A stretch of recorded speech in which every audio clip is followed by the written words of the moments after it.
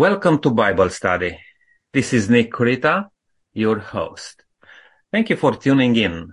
It's our privilege to welcome you to the program. We would like you to stay with us for this hour as we are opening the Bible again. We are continuing on this wonderful theme, God's mission, my mission.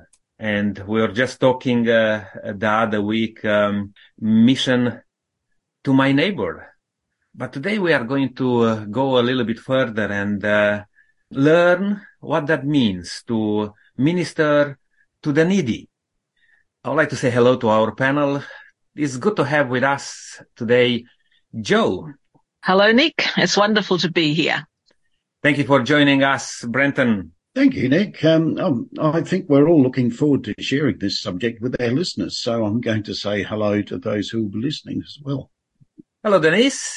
Thank you for being part of this too. Thank you, Nick. It's always a pleasure to be part of this panel. Will, thank you for joining us. Thanks for the invitation, Nick. Lydia, it's good to have you with us also. Yes, thank you. It's very good to be part of the Bible study. And hi, Len. Thank you for joining. Thank you for your welcome, and hello, listeners. I'd like to say hello to Jerry. And thank you, Jerry, for your time you put into this, because you are going to lead us to facilitate this discussion. Welcome to the program. Thank you, Nick. It's a pleasure to be with you all. Well, please, Jerry, just take us through and let's learn how can we minister to the needy. Yes, as we continue our theme for this quarter, which is God's mission, my mission, we will look at the Christian's duty of care toward those who we might call the needy. Who are the needy? Where are they? And to what extent should we offer our support?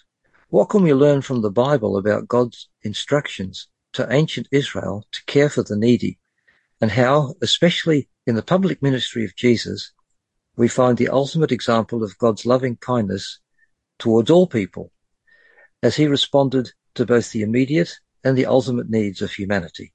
But before we start, can I ask you, Denise, to offer a prayer for us? Sure, Jerry. Let's pray.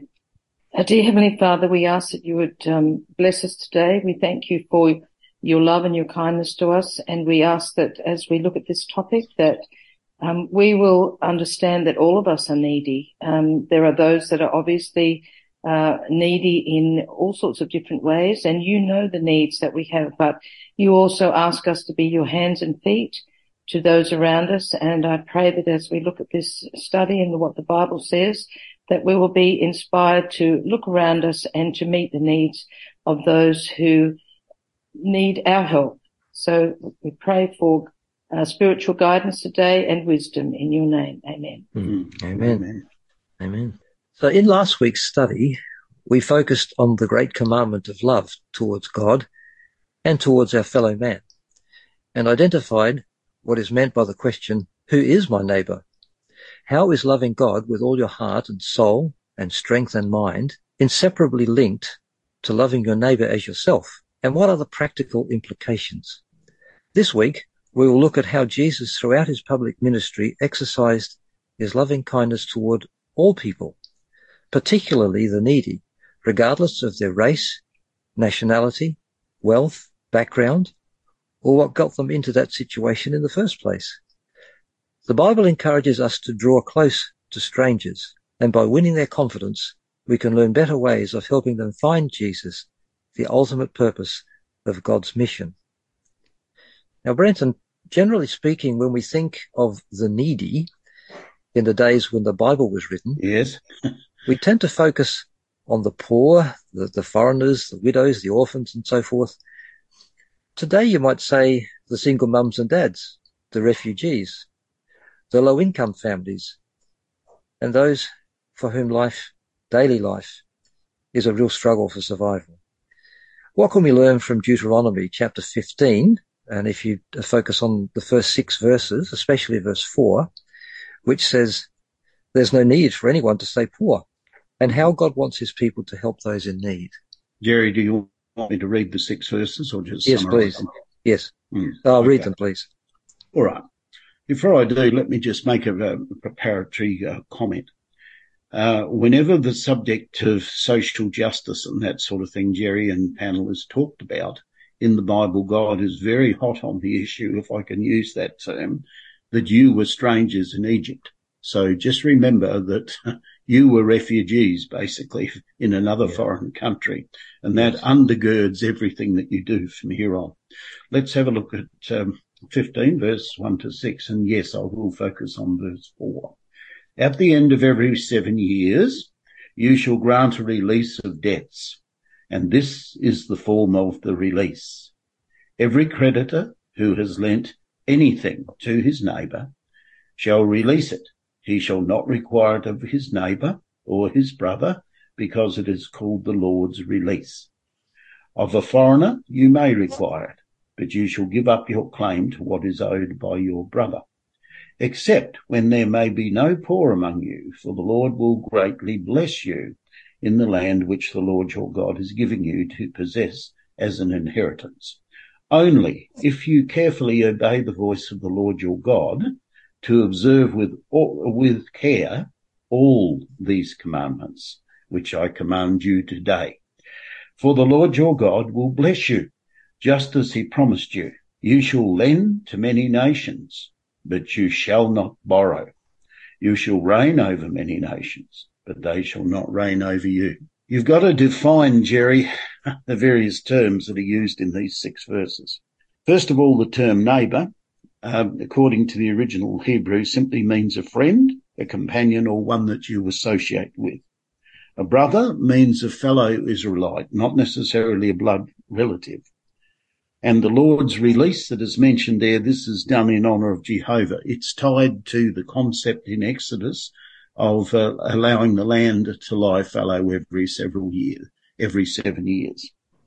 It's interesting that the term poor, which you asked me to highlight in verse 4, is not necessarily referring to someone who is, shall we say, financially destitute. The term poor is rather an interesting one. It means one subject to abuse, cruelty, or unable to defend themselves. Now, that puts a whole different context or spin on the term poor, because whenever we think of poor, we generally think of someone who's struggling financially. But in the context of what God is talking to Israel about through Moses here, he says very, very clearly, no, I'm talking about those who are unable to defend themselves. And boy, do we see some examples of that in society today. So that's where I'll finish, because that's what you've asked me to look at specifically. It's not in contradistinction to verse 11, which is going to be dealt with later on. God is simply saying that if you follow what I've told you, you will be compassionate. You will have a degree of equanimity when you share with your brother, and also with those who are strangers among you. Because you remember in Leviticus last week in our study in chapter 19, he said, you shall not oppress the stranger, because you were strangers yourselves at one stage. So I think this is a great platform to start our study today. Yeah, very important point. God's love for all people shines through, doesn't it?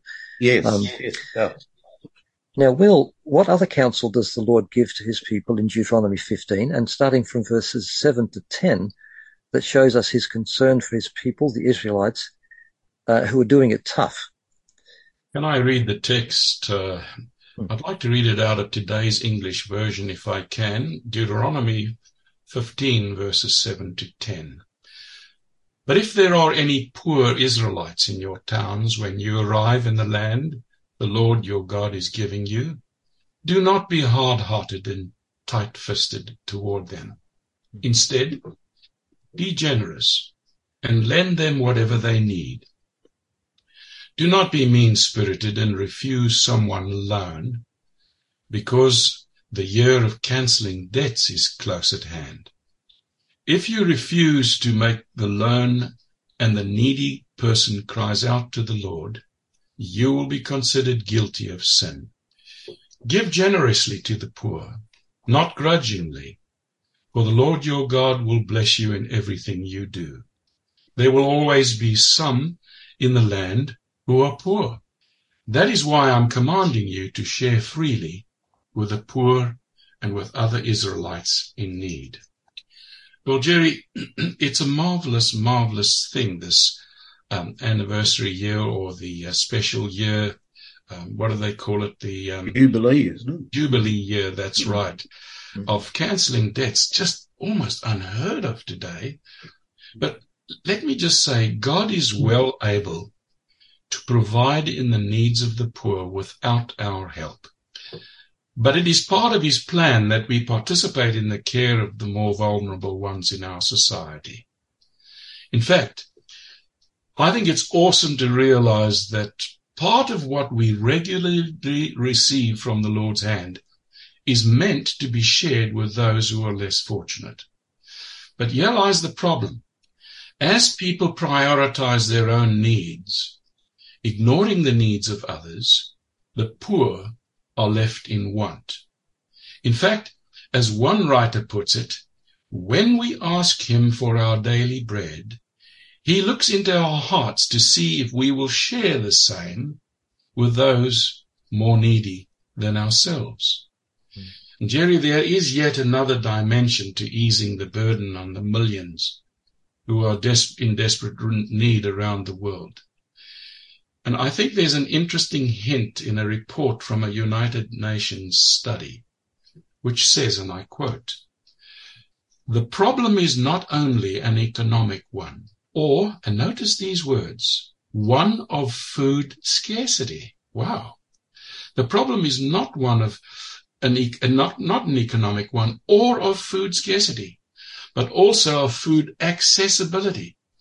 And then this statement, enough food is produced around the world to feed every human being. According to the Food and Agriculture Organization of the United Nations, yet hundreds of millions go hungry every day. Now, perhaps the answer lies in something written by a dedicated woman 100 years ago. If men today were simple in their habits, living in harmony with nature's laws, there would be an abundant supply for the needs of the family. There would be fewer imaginary wants, but selfishness and the indulgence of unnatural taste have brought sin and misery into the world, from excess on the one hand and from want on the other. I think there's a tremendous balance there. Yeah, indeed. And yet, Will, it says there that the poor will never cease from the land. So on the one hand, there's no need for anybody to be poor, but a few verses further it says, for the poor will never cease from the land. How do you reconcile these two verses? The reason there is that, as I've hinted, we're not sharing with each other. There's hoarding on the one side and, neglect on the other. That is why, if we lived according to God's plan, in the verses that Brenton was reading, it said there's something very interesting. If only, that's verse 5, if only you fully obey the Lord your God and are careful to follow all these commands that I'm giving you today, therein lies the secret. We wander away from that ideal and serve ourselves selfishly. Yeah, indeed. Nick, I think you might want to add a comment. It's very interesting that when we look at these aspects of need, we live in a very interesting, times and in society. On one hand, a very individualistic oriented society. On the other hand, pushing towards globalization. And then we'll just mention about that availability, even of the needs. It's interesting because this is, come in place controlling what you can access. It came in my mind, this word I've seen around, particularly in Western world, more than in other parts of the world, trespasses. This is troubling me a bit. because people taking at hand everything just personal, their own. In my country, you can go through the fields, through the whatever it is, and nobody will stop you to go. And you can even help yourself, as the Bible was teaching, if you need. If you go through, you can grab a couple of fruits or whatever is on your way. Of course, it came with that abuse. People who are doing more than that. And I understand that. But I believe we are becoming too self-contained, controlling in certain things. And no wonder that you have this discrepancy in between, the needy. And you know what? The middle class in Western world is disappearing. The middle class is disappearing. People are becoming more richer or more poorer. Yeah, I've heard that before too. Now, Brenton. Yeah, just interesting comments, Jerry. What I would say in regard to verse 4, as I said, I explained what the word poor actually meant in that verse. It doesn't just mean one economically deprived. It means one who has no rights or is powerless to be able to exercise those rights. I think what God does, and he did with Moses here in the book of Deuteronomy, he set out the principles by which, if Israel lived, and you know and we all know that Deuteronomy 28 tells us what the blessings would be if they followed God's ways and what the curses would be if they didn't. What God is enunciating here in chapter 15, I believe, is this is the ideal. If you follow my ways, if you follow my decrees, there won't be any poor among you. Not only those economically deprived, but otherwise, because remember, every 7 years, the debts were cancelled.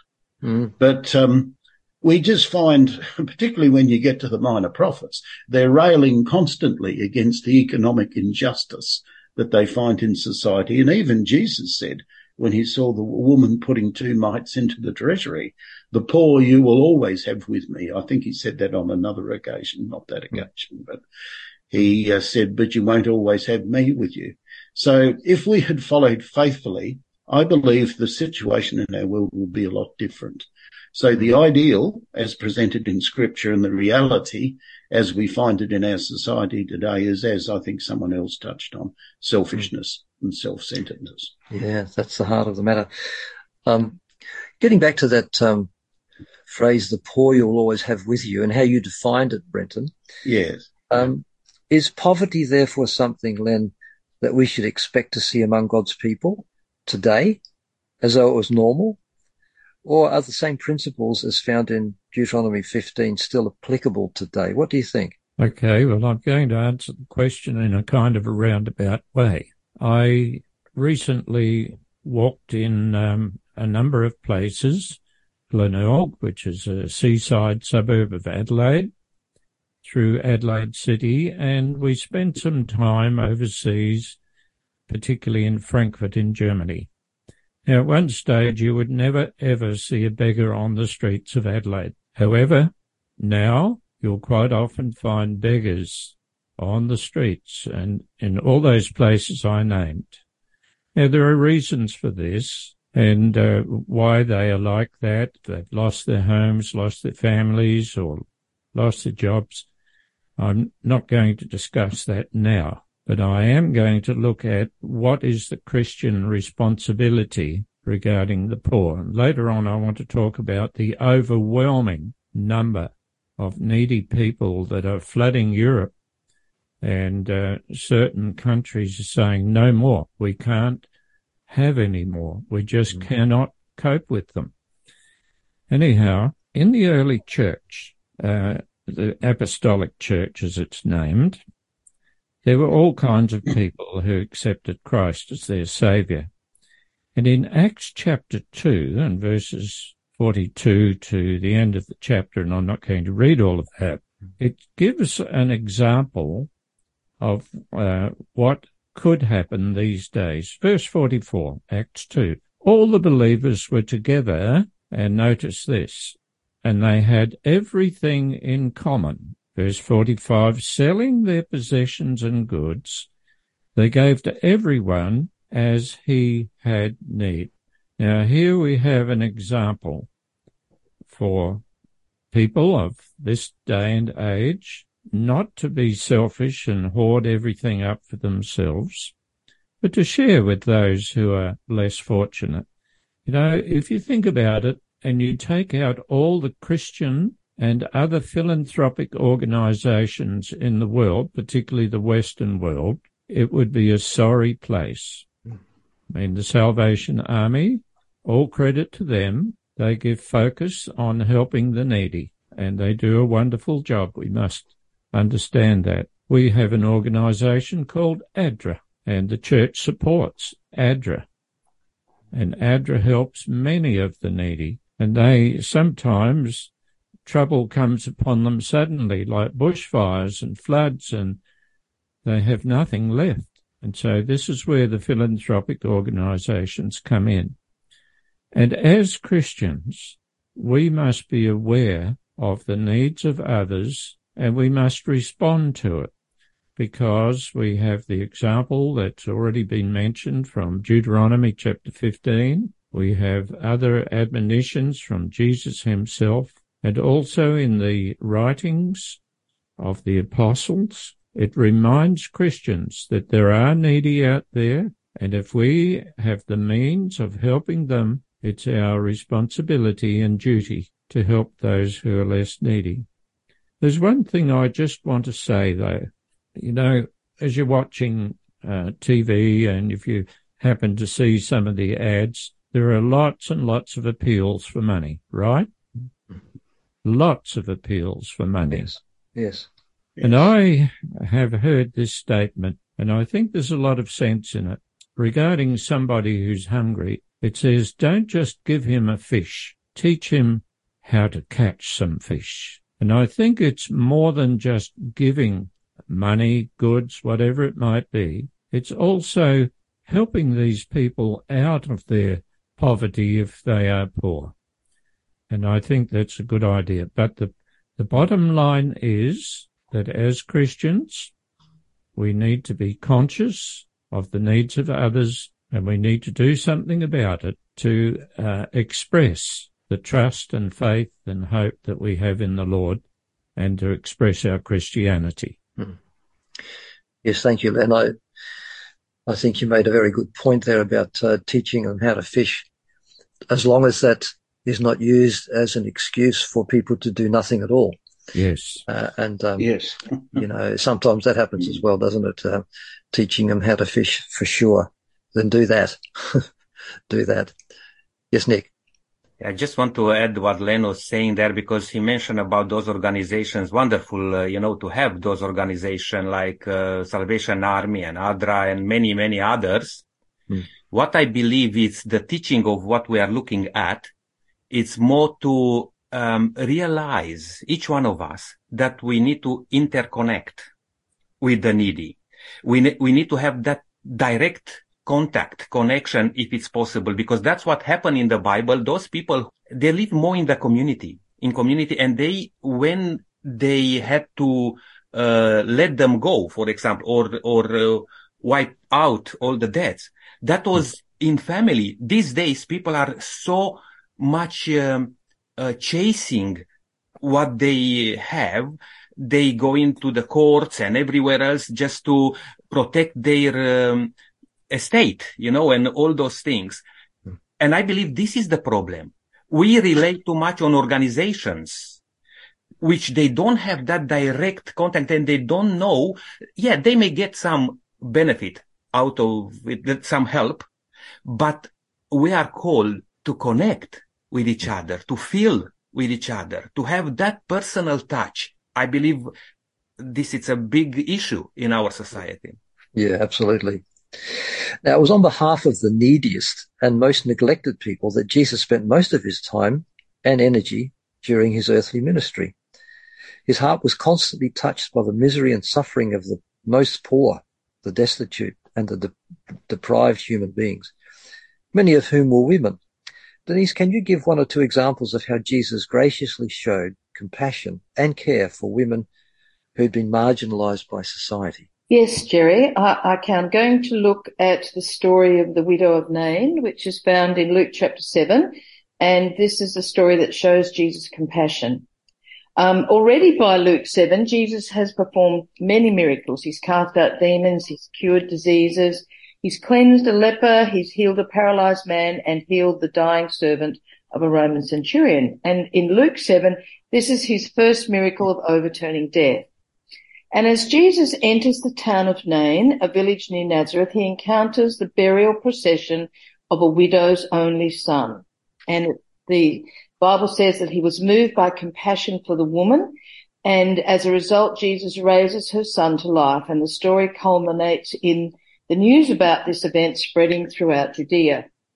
Now, Jesus' response to this woman's suffering is not abstract, it's not intellectual. He feels deeply for her despair. The word compassion, translated from the Greek, means intestines. So this is a deep, gut-wrenching compassion that leads Jesus to act on the widow's behalf. And Jesus is already aware that having lost her only son and her husband, this woman is now doubly vulnerable. In the patriarchal culture of the first century Roman Empire, widows were dependent on their sons, brothers, and other male relatives for sustenance. So compassion arises when life meets death, when hope and suffering unite. So Jesus is seen here not rushing to action. Instead, he first shares in the woman's pain. And this is a necessary prerequisite to compassionate action. Amen. And there are many other examples like that, aren't there? The Bible refers to Jesus as the great physician who longs to forgive and heal those who are suffering, wherever they are. Jesus desires us to bring the helpless friends to him. Now, Joe, there's a well-known example of this that we find in Luke chapter 5, starting with verse 17. And what is so extraordinary about this particular event? Would you like me to read those verses, Jerry? Yes, please. Okay. Just very quickly. One day Jesus was teaching, and Pharisees and teachers of the law were sitting there. So picture that in your mind. They had come from every village of Galilee and from Judea and Jerusalem, and the power of the Lord was with Jesus to heal the sick. Some men came carrying a paralyzed man on a mat and tried to take him into the house to lay him before Jesus. When they could not find a way to do this because of the crowd, they went up on the roof and lowered him on his mat through the tiles into the middle of the crowd, right in front of Jesus.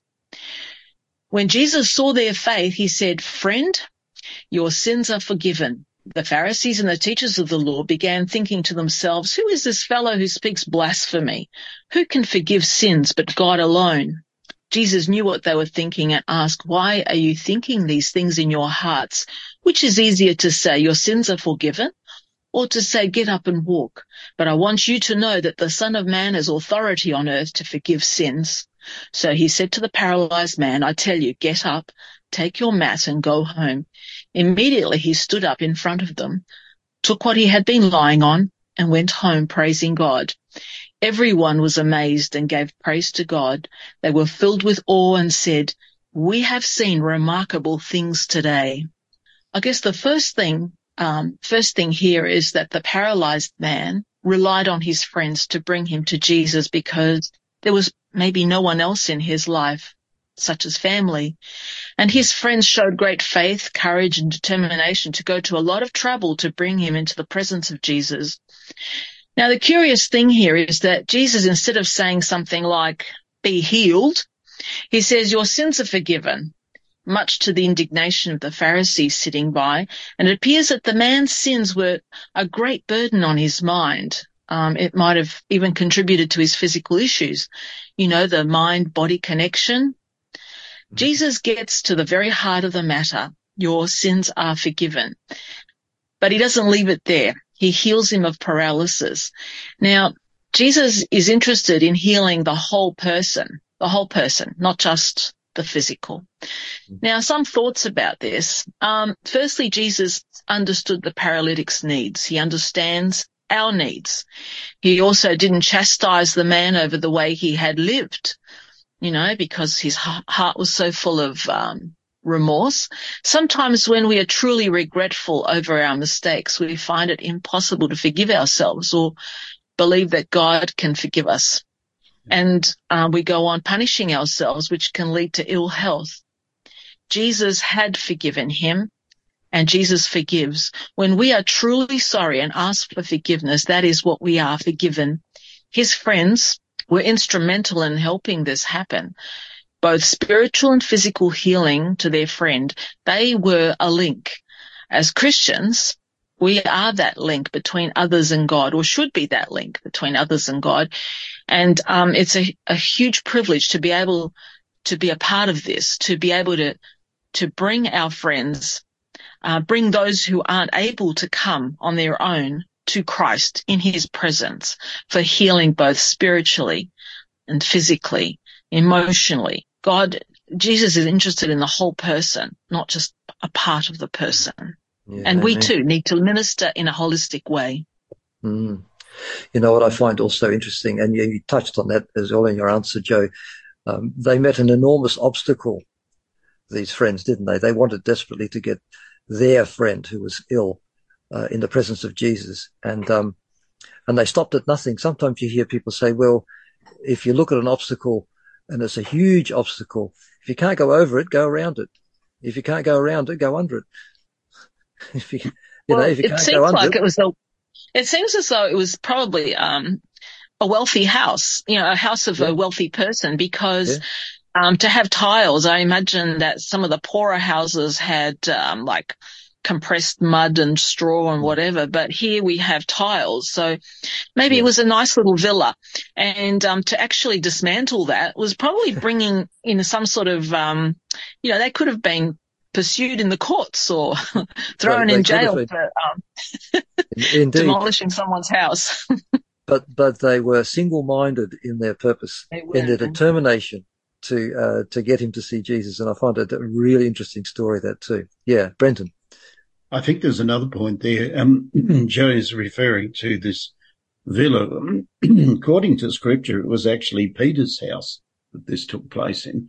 I've been to Peter's house in Capernaum. It's rather interesting when you go there and have a look at it. So I think Joe's onto something there. It would have taken a fair task to pull all those tiles off to be able to lower this sick man in. But there's another point here, I think, that Joe's touched on and we've all touched on thus far. Bringing people to Jesus, there has to be a recognition by us as we minister to others that only Jesus can help them. What's taking place here is interesting. He asks the question, he says, which is easier to say, your sins are forgiven, or take up your bed and walk?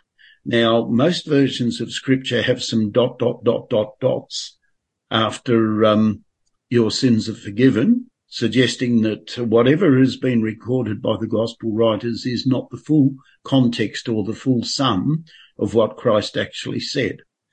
But what we do learn is it easier to say your sins are forgiven or take up your bed and walk? Well, of course, it's easier to say your sins are forgiven, because how do you know whether they're forgiven or not? And if, as Joe says, this man was tortured by his conscience for his former sins, and she's right. Jesus is now demonstrating that I can forgive sins, because the Pharisees tied sin to sickness. So if you can heal the man so that he gets up and walks, he didn't only walk, I believe he leapt. He grabbed his mat and out he went. So Christ is demonstrating that he can not only forgive sins, dealing with the spiritual issue, he can also heal the physical aspect of the soul. And I think they're the aspects we need to feature on when we're trying to minister to others. Yes, indeed. I'm just curious, Brenton, you said that you'd been to Peter's house. Just have they fixed the hole in the roof?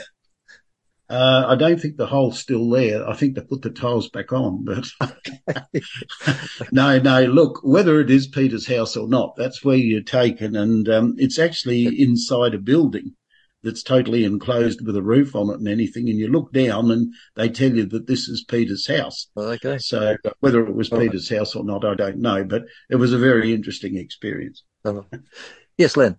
Yes, just very quick aside. while we're in Germany, we went to a Bible museum. Mm.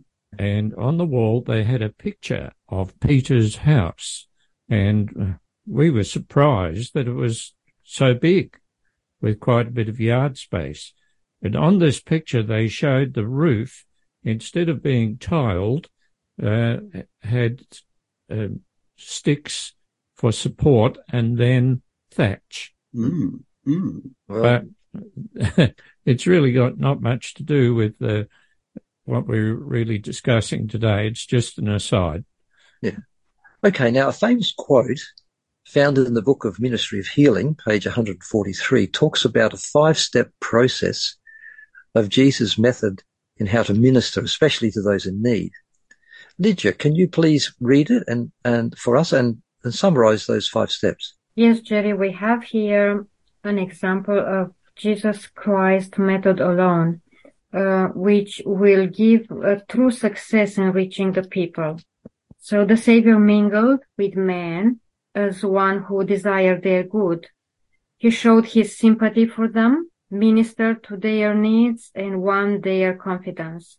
So the first step, as an example for us, that we must mingle with the helpless, spend time getting to know them, and understand their needs with the intention of doing good for them. Second step, we need to show them sympathy, a sympathy without expecting anything in return. The third step, to minister to their needs. This involves more than just words. It takes action to minister to the needs of a friend or a stranger, exactly as Jesus did. Jesus was doing for the helpless man with unclean spirit what he could not do for himself. And the fourth step is winning their confidence. When we minister to people, when we help them, they will learn to trust us and what we say to them.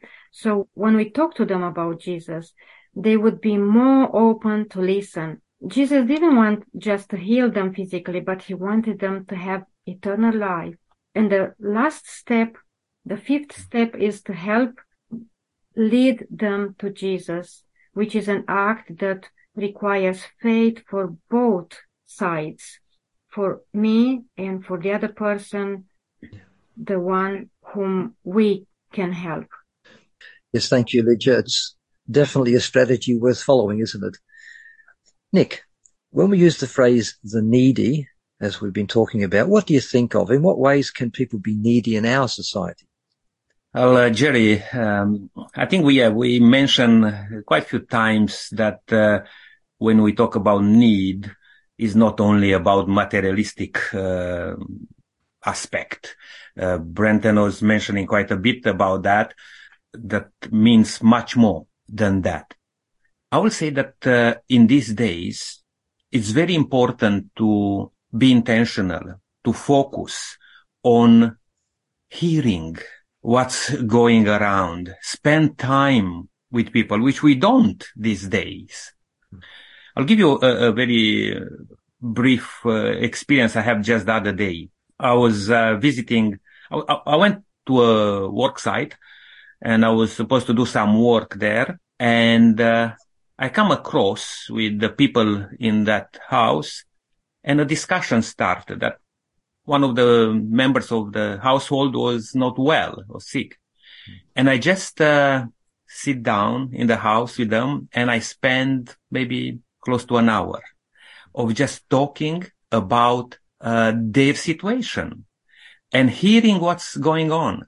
And in the end, in coming to the discussion, even this aspect of how important it is to prioritize things. I mean, for me, my priority was to go there and do the job. That was the priority for me. For them, the priority was to get some help in their life, with the condition they have. And we all kind of identified that need and we spent time together. And it was wonderful. It was excellent. We are measuring too often. We are measuring things from our own perspective. That's what I lose here and what I gain here. rather than to just allow God to use us, to take control. We are on the mission, mission to the needy. And the needy, Brenton, as I said, mentioned, it's in various aspects.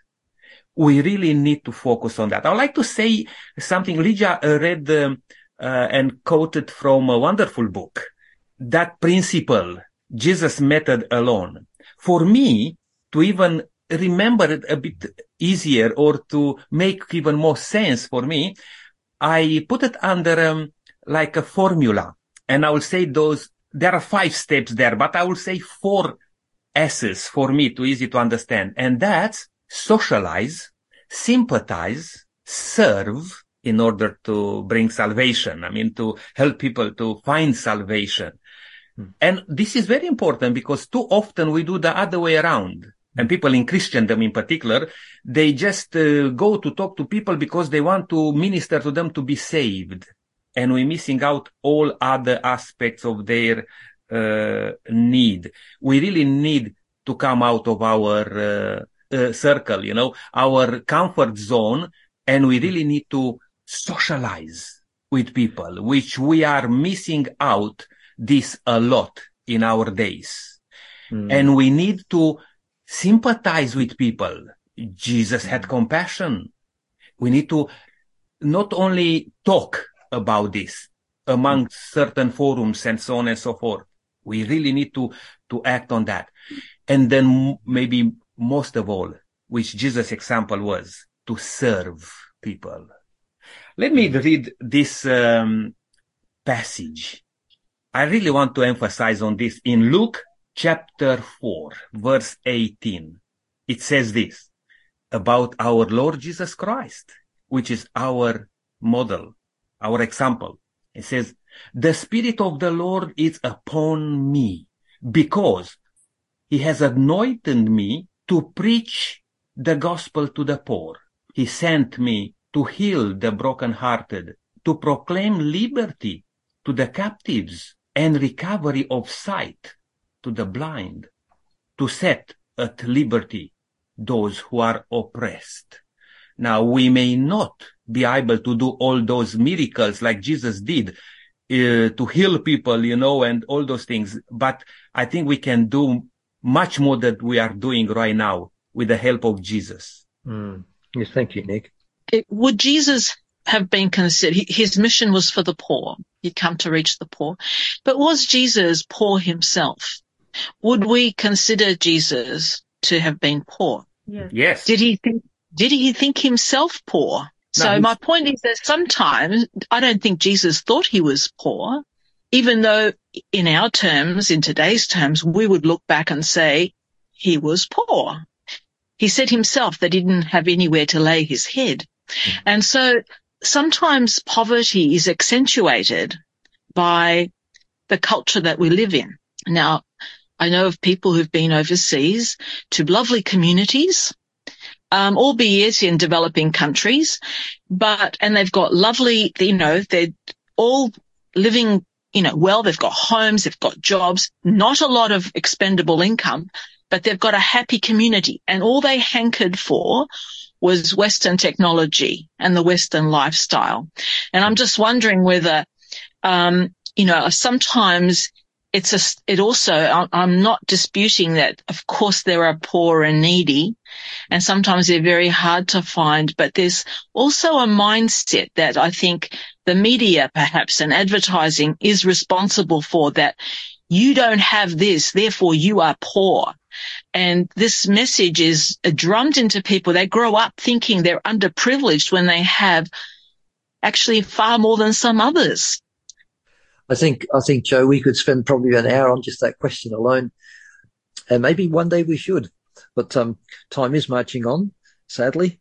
And I have another question that's perhaps a bit of a deviation from what we've been talking about. The foundation of our mission is to reach people for Jesus. And should we be just as enthusiastic and willing to help the needy among us who show no interest in the gospel as towards those who do? And secondly, is there a danger of rushing in to offer support based on what we think a person might need instead of listening to them, as you said, Nick, and trying to understand what they actually need. Denise, what are your thoughts on that? I'm going to give a fairly brief answer to this, Jerry. When we look at Jesus' example, he tried to meet the needs of all people. That was a big biblical principle, and it didn't matter whether they accepted him or not. And the other thing is that to be Jesus' helper to our friends, we must show selfless love to them and understand their needs before trying to offer help. So, you know, the expression, fools rush in where angels fear to tread. We need to find out, talk to them first, not just decide for ourselves what we think their needs are and rush in and get it wrong. Yeah, excellent. Thank you very much, Denise. Now, Len, this point is further emphasized in Matthew chapter 25, verses 34 to 40.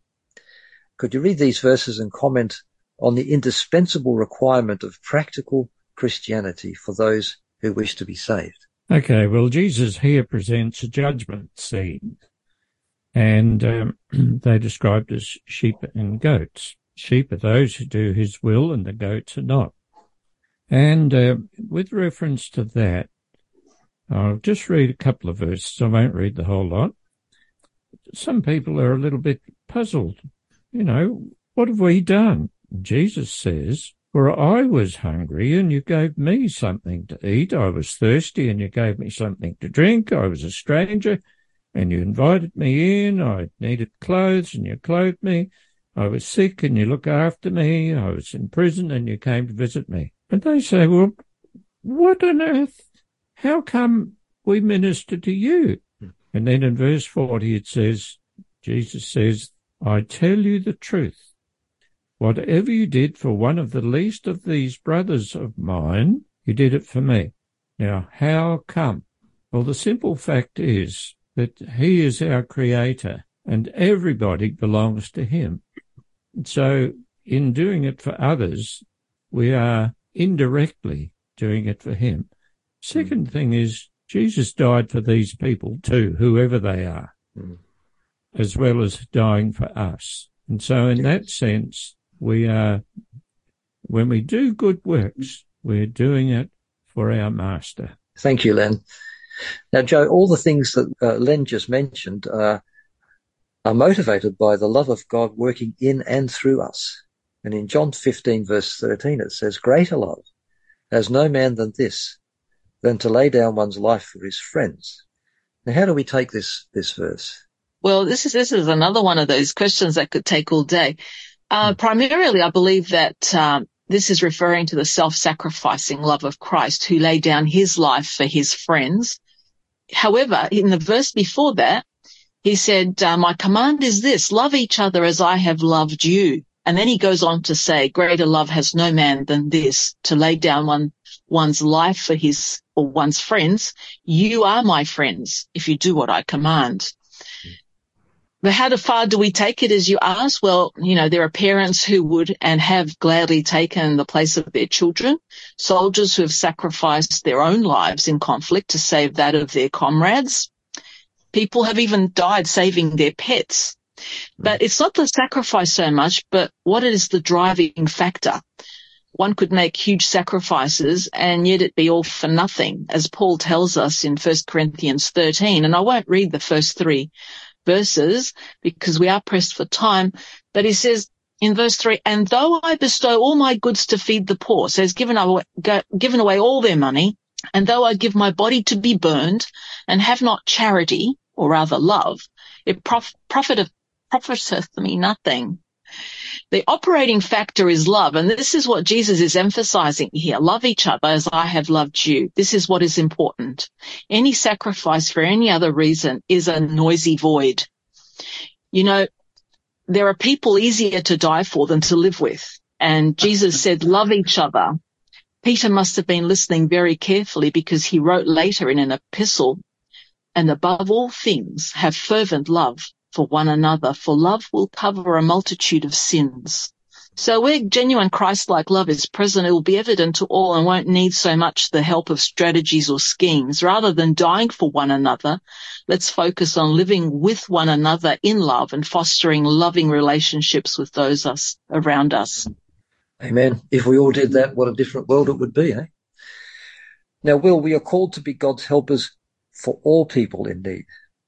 As we remember God's mission in sending his son Jesus Christ to this world, is it reasonable to suggest that all people, whoever they are and wherever they live, are in fact in some kind of need? And what is humanity's greatest need? I found 6 people with a single question survey, just among my friends. The question I asked was, what was the world's greatest need? To my surprise, all 6 respondents gave one simple answer. Jesus is our greatest need. Now, Jerry, if that is true, while we're sharing with the needy from our own provisions, we need to share him. That's Jesus too. Yeah. As it were, we're asked to fill the hearts as well as the hands of the people out there. Yeah, excellent. Well put. Thank you, Will. Dear listeners, God's mission and our mission is a huge undertaking. The world is full of hatred and division. There's tragedy, heartache, and brokenness all around us. Consequently, countless numbers of people in every part of the world are in dire need. Jesus sought to break down the walls that separate people from one another by building bridges with people from other cultures in order to save them. He came to restore hope and dignity through his ministry of healing.